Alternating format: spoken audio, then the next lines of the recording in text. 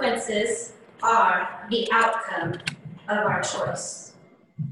It is written here in the book of James that selfish behavior that does not consider love for God nor love for man, but a desire to satisfy the carnal lusts brings forth sin, which leads to death. This morning, we will have a look at a few case studies.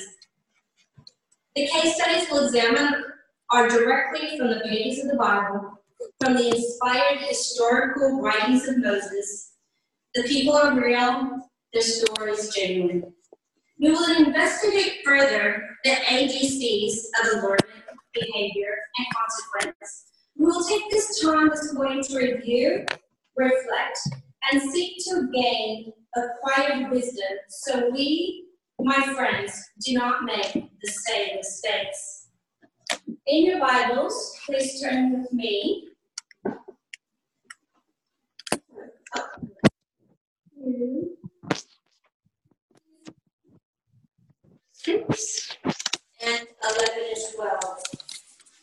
And verse 6 says, "Now these things were our examples, to the intent we should not lust after evil things, as they also lusted." And 11 and 12 reads, "Now all these things happened unto them for examples, and they are written for our admonition, upon whom the ends of the world are come.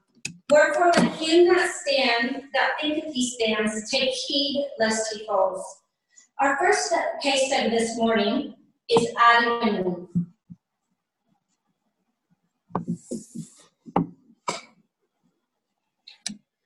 Here in the garden, Eve lived with Adam. She had everything she ever needed, including a clear conscience, peace, and harmony. There was nothing she nor Adam lacked. There's only one prohibition, one thing that the Lord had warned them. The Bible says in Genesis 2:17, "But of the tree of the knowledge of good and evil you shall not eat of it, for in the day that you eat of it," what? "You will surely die." This text is very clear. Eat of the tree of the knowledge of good and evil, and you will die. We all know what happened that solemn and tragic day in the garden. The Bible says in 1 Timothy 2, verse 14, "And Adam was not deceived, but the woman being deceived was in the transgression." Sorry, I'm just having a bit of trouble getting this into word. The meaning of deceived is to deliberately cause someone to believe something that is not true, particularly if it is for personal gain. So how was Eve deceived? Please turn with me in your Bibles to Genesis chapter 3, and we will go through the ABCs of the fall of our first parents, starting with allurement. What tempted Eve? Genesis 3, 1-5 says, "Now the serpent was more subtle than any beast of the field which the Lord God had made. And he said unto the woman, Yea, has God said, You shall not eat of every tree of the garden? And the woman said unto the serpent, We may eat of the fruit of the trees of the garden, but of the fruit of the tree which is in the midst of the garden, God has said, You shall not eat it, neither shall you touch it, lest you die. And the serpent said unto the woman, You shall not surely die, for God does know that in the day you eat thereof, then your eyes will be opened, and you shall be as gods, knowing good and evil." So what allurement attracted Eve? How was Eve led into temptation? Eve entered into a conversation with the serpent, who spoke doubt, disbelief, and distorted the truth, which was delivered to her directly by God and holy angels. Let's take a closer look at their dialogue.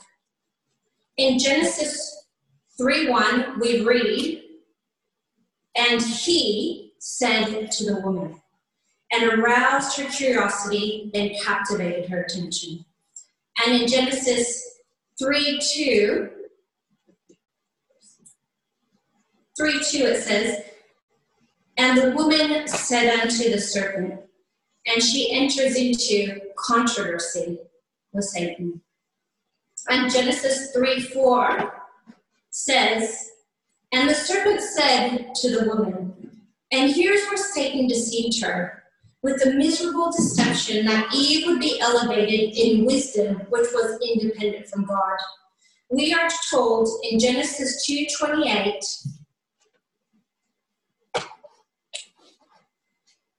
that God blessed them, Adam and Eve, and God said unto them, be fruitful and multiply and replenish the earth and subdue it, and have dominion over the fish of the sea and over the fowl of the air and over every living thing that moves on the earth.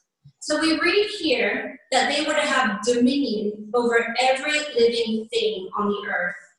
And in one day, perhaps a few hours, or even in 1 hour, we learn that in a sense, the serpent, that living thing that moves upon the earth, usurped its dominion over her.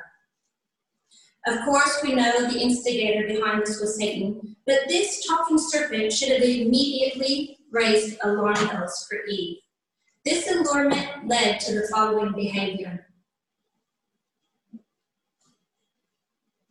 And the woman saw that the tree was good for food, and that it was pleasant to the eyes, and a tree to be desired to make one wise. So she took of the fruit thereof, and did eat, and gave it also unto her husband with her, and he did eat. Eve's allurement or temptation led her to reason that there was nothing to fear, and all the warnings that were given to her from God and the angels were thrown to the wind. She saw that the tree was good for food, it was pleasant to the eyes, and a tree desired to make one wise.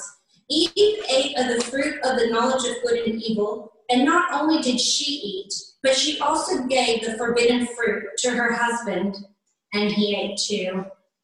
Eve's self-centered choice resulted in her influencing Adam to do the same. Eve became just like her deceiver, Lucifer. You see, Lucifer's rebellion in heaven was all about him. He even took 1/3 of the angels down with him, just as Eve now took down Adam. Eve, beautiful and subtle just like the serpent, seduced Adam to the forbidden fruit, and they both were plunged into sin. The choice was theirs, and this was the consequence.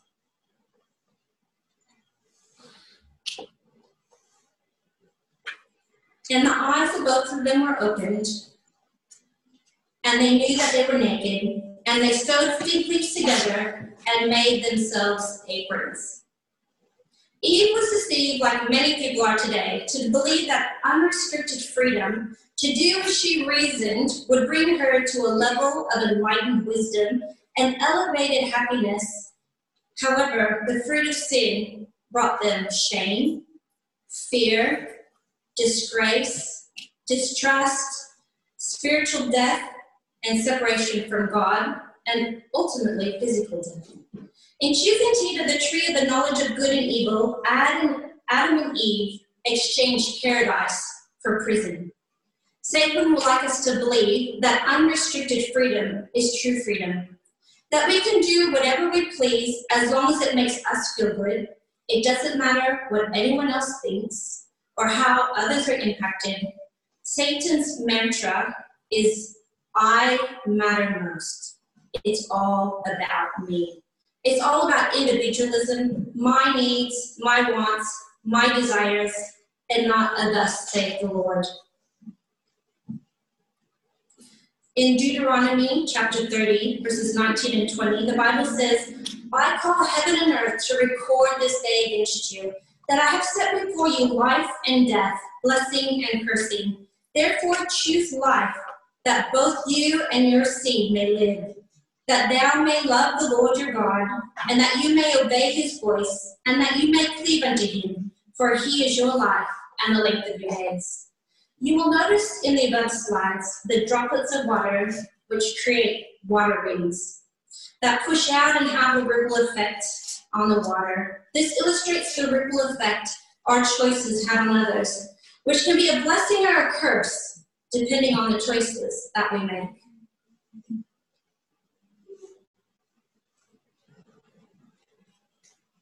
My friends, take heed. When the enemy comes to tempt you, remember that sin never satisfies. Our next case study is Cain and Abel, the sons of Adam and Eve. This story is of two brothers. Please turn to Genesis chapter 4, verses 1 and 2. Adam knew Eve his wife, and she conceived and bare Cain, and said, I have gotten a man from the Lord. And she again bare his brother Abel, and Abel was a keeper of sheep. But Cain, he was a tiller of the ground. Cain and Abel had been told by their parents of their disobedience, their sin, and their banishment from Eden, and how God's Son had pledged his life as a ransom for mankind's sin. They knew that Jesus, the Lamb of God, would come to give his life for their redemption.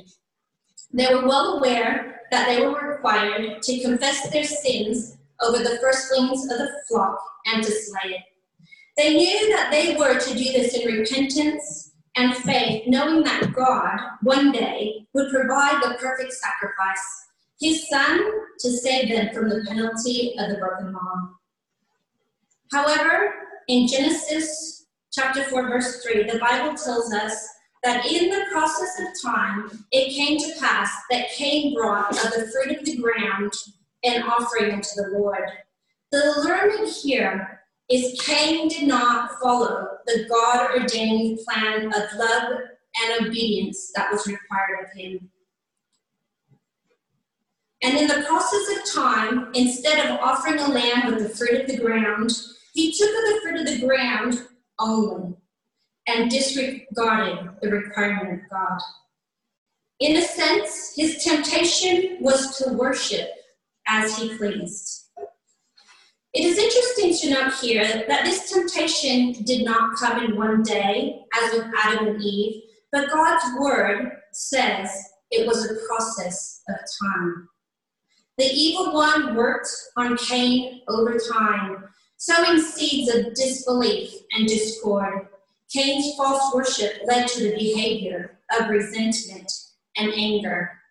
The Bible says in Genesis verses 4 to 7, and Abel, he also brought of the firstlings of his flock of the fat, and the Lord had respect unto Abel and to his offering, but unto Cain and to his offering he had not respect. And Cain was very wroth, and his countenance fell.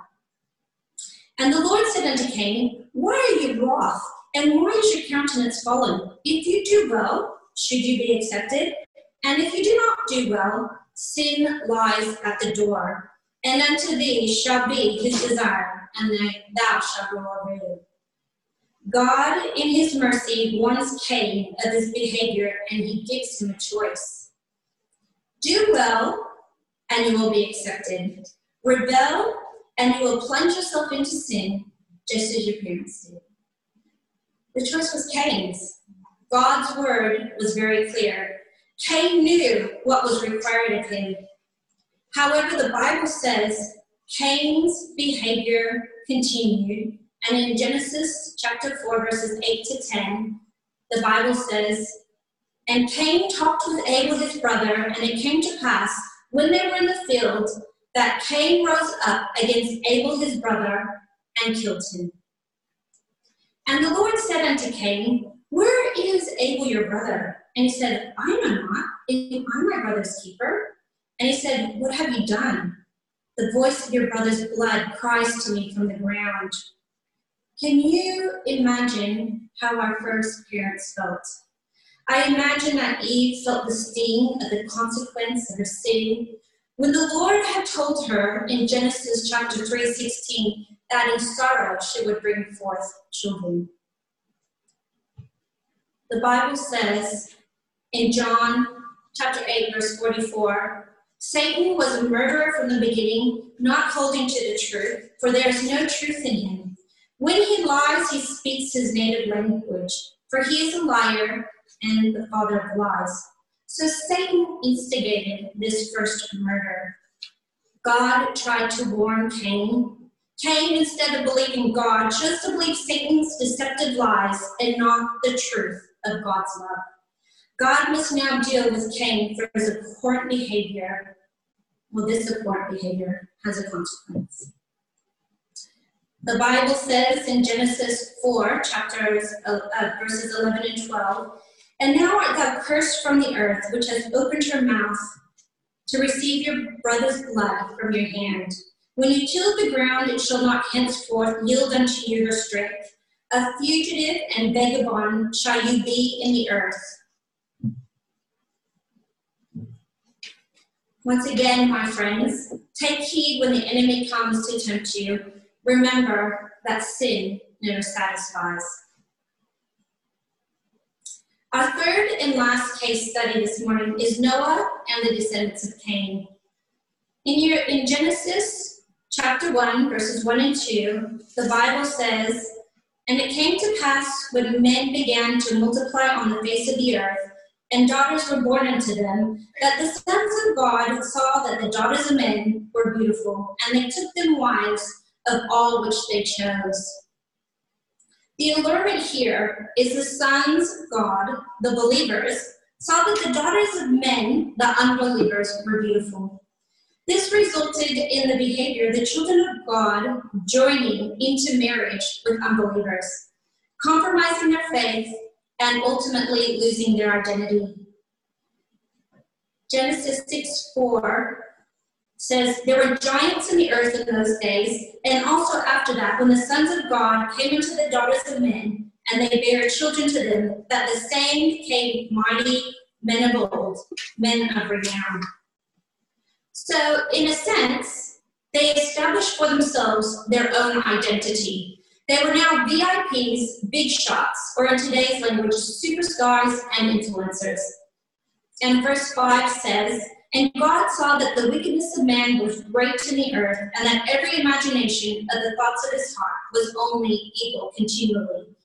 And the consequences of this behavior is in Genesis 6, verses 6 and 7. "And it repented the Lord that he made man on the earth. And it grieved him at his heart. And the Lord said, I will destroy man I have created from the face of the earth, both man and beast and creeping thing, and the fowls of the air, for it repents me that I have made them." So we see here a very clear picture that sin broke the heart of God. The inhabitants of the world were rife with wickedness and deprivation, but God placed his Son for their redemption. Yet Satan robbed them of God's perfect love through delusion and deception. This is Satan's pattern.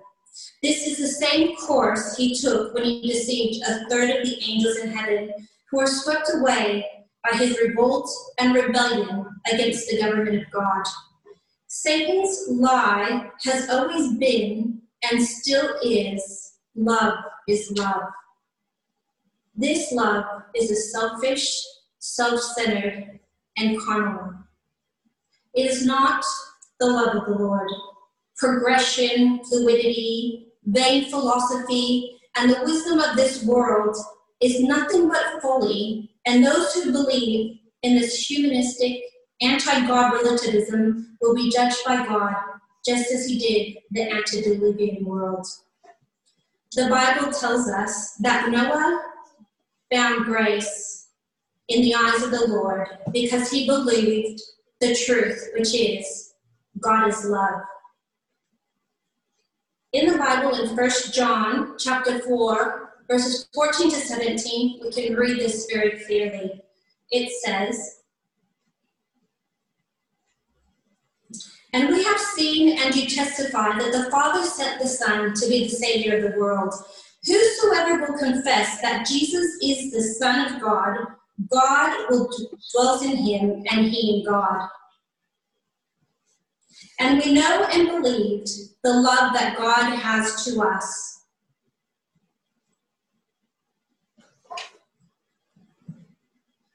God is love, and he that dwells in love dwells in God, and God in him. Herein is our love made perfect, that we may have boldness in the day of judgment, because as he is, so are we in this world." You know, the Bible also tells us in Matthew 24, verses 37 to 39, that Noah had boldness in the day of judgment. It says here, but as the days of Noah were, so shall also the coming of the Son of Man be. For as in the days that were before the flood, they were eating and drinking, marrying and giving in marriage, until the day that Noah entered into the ark, and knew not until the flood came and took them all away, so shall also the coming of the Son of Man be. So more than 100 years before the flood, the Lord told Noah that he would no longer have mercy upon the inhabitants of the world because of their wickedness. God instructed Noah to warn the world of its coming doom and destruction. And Noah submitted to God, and he obediently built the ark as directed. Noah faithfully and patiently preached to the people day in and day out. Most mocked Noah, derided and ridiculed him, but every day Noah and his family built the ark while the whole world watched on. Each hammer of every nail in the ark echoed the warning of impending judgment to the world. I can imagine Noah crying out to the wicked mob, "Repent and be saved, for God is love. He loves you and has compassion towards you. He will release you from the prison of sin and death and will give to you eternal life through the gift of his Son, Jesus Christ." And you know what? The people had become so complacent and arrogant that they didn't even care. But Noah stayed strong. He believed, he preached, he prayed, and he built. And he made it through the destruction of the world by the grace of God. And this morning, I want to encourage you to be mindful of your ABCs, the allurements, behavior, and consequences of your choice. Be mindful that the enemy wants to rob you of the truth, God's word, and he will even try to use you in his destructive course. So be wise. In closing, I would like us to humble ourselves before the Lord this morning, to repent and to consecrate ourselves wholly to him. You know, we are living in probationary time. Do you realize that? We are living in probationary time, just as Noah and the inhabitants of the antediluvian world. Are you preaching? Are you witnessing? Are you working? Are you attending church each Sabbath? Are you intentionally serving in church? Every Sabbath morning, when the doors of Concord Church open, it is a message to the world that we still believe in God. And every time the doors of this church open, it's an invitation to everyone to come. Not only to everybody out there, but everybody here too. Remember, church is God's idea. It's not our idea. Do not let anyone deceive you into believing that attending church each week is legalistic. We come to church each week to participate in worship and to praise our God and to have fellowship with one another. You know, this community that we have here, this community of believers, is very, very sacred. And we don't even realize the benefits that we receive every week from being connected. But there's so much research out there, and the sermon would be too long to present it. But just have a look on what's socializing with one another, sharing the same belief, singing. Singing even has benefits. And what about our health message? We belong to such a wonderful community of believers because God is our creator. And you know, the solemn thing about it today is one day, perhaps soon, this may all be taken from us.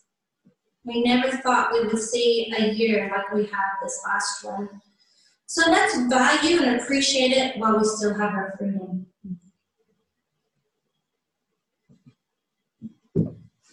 So, my friends, take heed when the enemy comes to tempt you. In closing, remember, sin never satisfies. Just close with a word of prayer. Thank you. Dear Heavenly Father, oh Lord God, we solemnly submit ourselves before you this morning. Lord, we are sinners. Father, it's only through your Son, Jesus Christ, that we become saints. It's only through his shed blood on Calvary that we are made whole. Father, we have solemn times ahead of us, but we know, Lord, that our lives are hidden in yours, and you will have your perfect work. So, Lord, we humbly submit ourselves before you this morning, and we ask, Lord God, that your Holy Spirit may come into each and every one of us, may come into this church and fill it, Lord. Thank you, Father, for your grace. Thank you for your mercy. Thank you for your compassion that never fails, and your long suffering toward your children whom you have pity on. In Jesus' name we pray. Amen.